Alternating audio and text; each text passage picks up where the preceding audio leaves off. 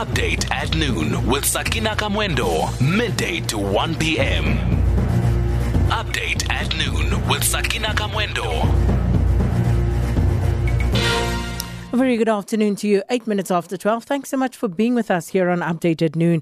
And starting, of course, with some very sad news from Wits University. You remember yesterday we checked in with our reporter Tsepo Pagane to find out what was happening. And the protests, of course, started last week already, if not slightly earlier. And now it has resulted in the death of one person. Not sure that it is a student. By all accounts, the person who was shot dead is someone who seemingly got caught up in the crossfire, not a student.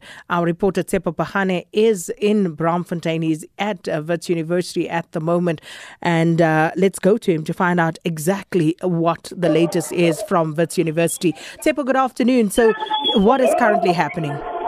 Good afternoon, Sakina. I'm at on GPS Street in Braamfontein. This is the scene where one person was shot, as we've been reporting in our news.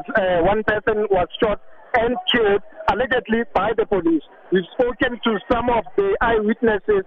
For example, I spoke to one woman who works at a hair salon. This hair salon is situated next to a clinic.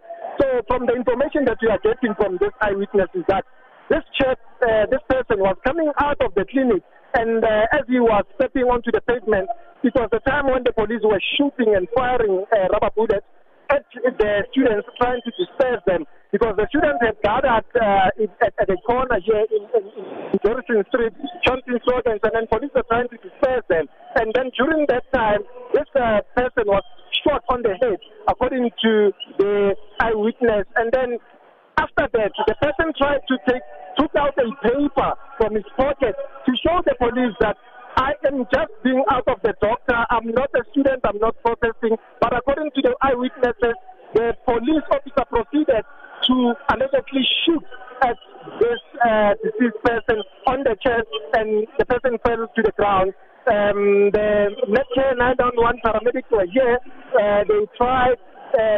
Some of them they declared the deceased dead. But before then, according to this eyewitness, the doctor who was in the clinic came out quickly to try and then resuscitate this person. But unfortunately, nothing could have been done. But the person was declared dead on the scene. So as I'm speaking to you right now, as you can hear in the background, there's chanting of revolutionary songs by the students. They are literally sitting on the street, on GPS Street here. It has been calling off because now this is a crime scene, but next to the dead body, the students are sitting. They are saying they are mourning a life that has been lost, but they are sitting defiantly, saying that they're going to be here until, they are addressed by their leader. So this is the situation that we find ourselves in here in Braamfontein. There's onlookers. People are coming out of the building.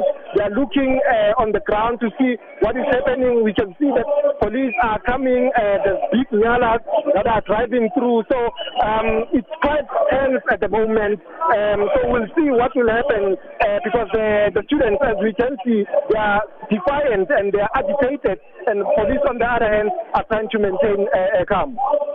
Now, Tsepo, interesting that you say there are nyalas coming onto the scene now, because I was watching on TV earlier with our reporter Hasina Gori, and one of the noteworthy things was that the police seem to have moved out of that particular precinct.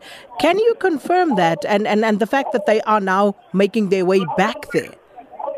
The police have made their way back onto the scene where we are. This is where we are a few meters basically from the scene where the dead body is lying on the pavement. I mean, I'm speaking to you, I can see even the person is been covered with a silver sheet. The police are back. There's others at the corners, and so basically there's police and Metro Police that are stationed at different corners. So meaning that the protesters are in the middle of this situation. Tsepo, is the crowd growing as we speak? I would say the crowd is growing because when we initially came here, it was around like 10, 15 students, and then the other students began coming. So now the crowd, the number has grown. I can estimate that like probably 60 or so of the students who are here, because some of the leaders, including the SRC president, was here to address the students. There's all students from all the student movements, from your EFF student command to others. So they are here, they're still chanting, and yes, I can confirm the numbers growing, Sakina. Tsepo, has there been any word from the University of the Witwatersrand? Regarding the shooting, no. And even the police, we have tried to make calls to Captain Mavela Masondo of the Gauteng Police and Matapelo Peters, basically just to get a sense from them as to, the allegations that are being made that the police, a member of the South African Police Service, allegedly shot at this civilian.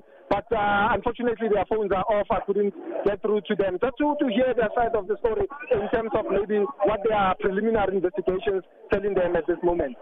Tsepo Pagane, thank you so much for that update. Our reporter Tsepo Pagane tracking the story at Wits University for us, and must also just indicate to you that we have attempted to actually get in touch with the police, and unfortunately Captain K. Makubele of the Gauteng South African Police Services says that they are still gathering facts and will only give us a statement once they have all of those facts. So that's where that is at the moment.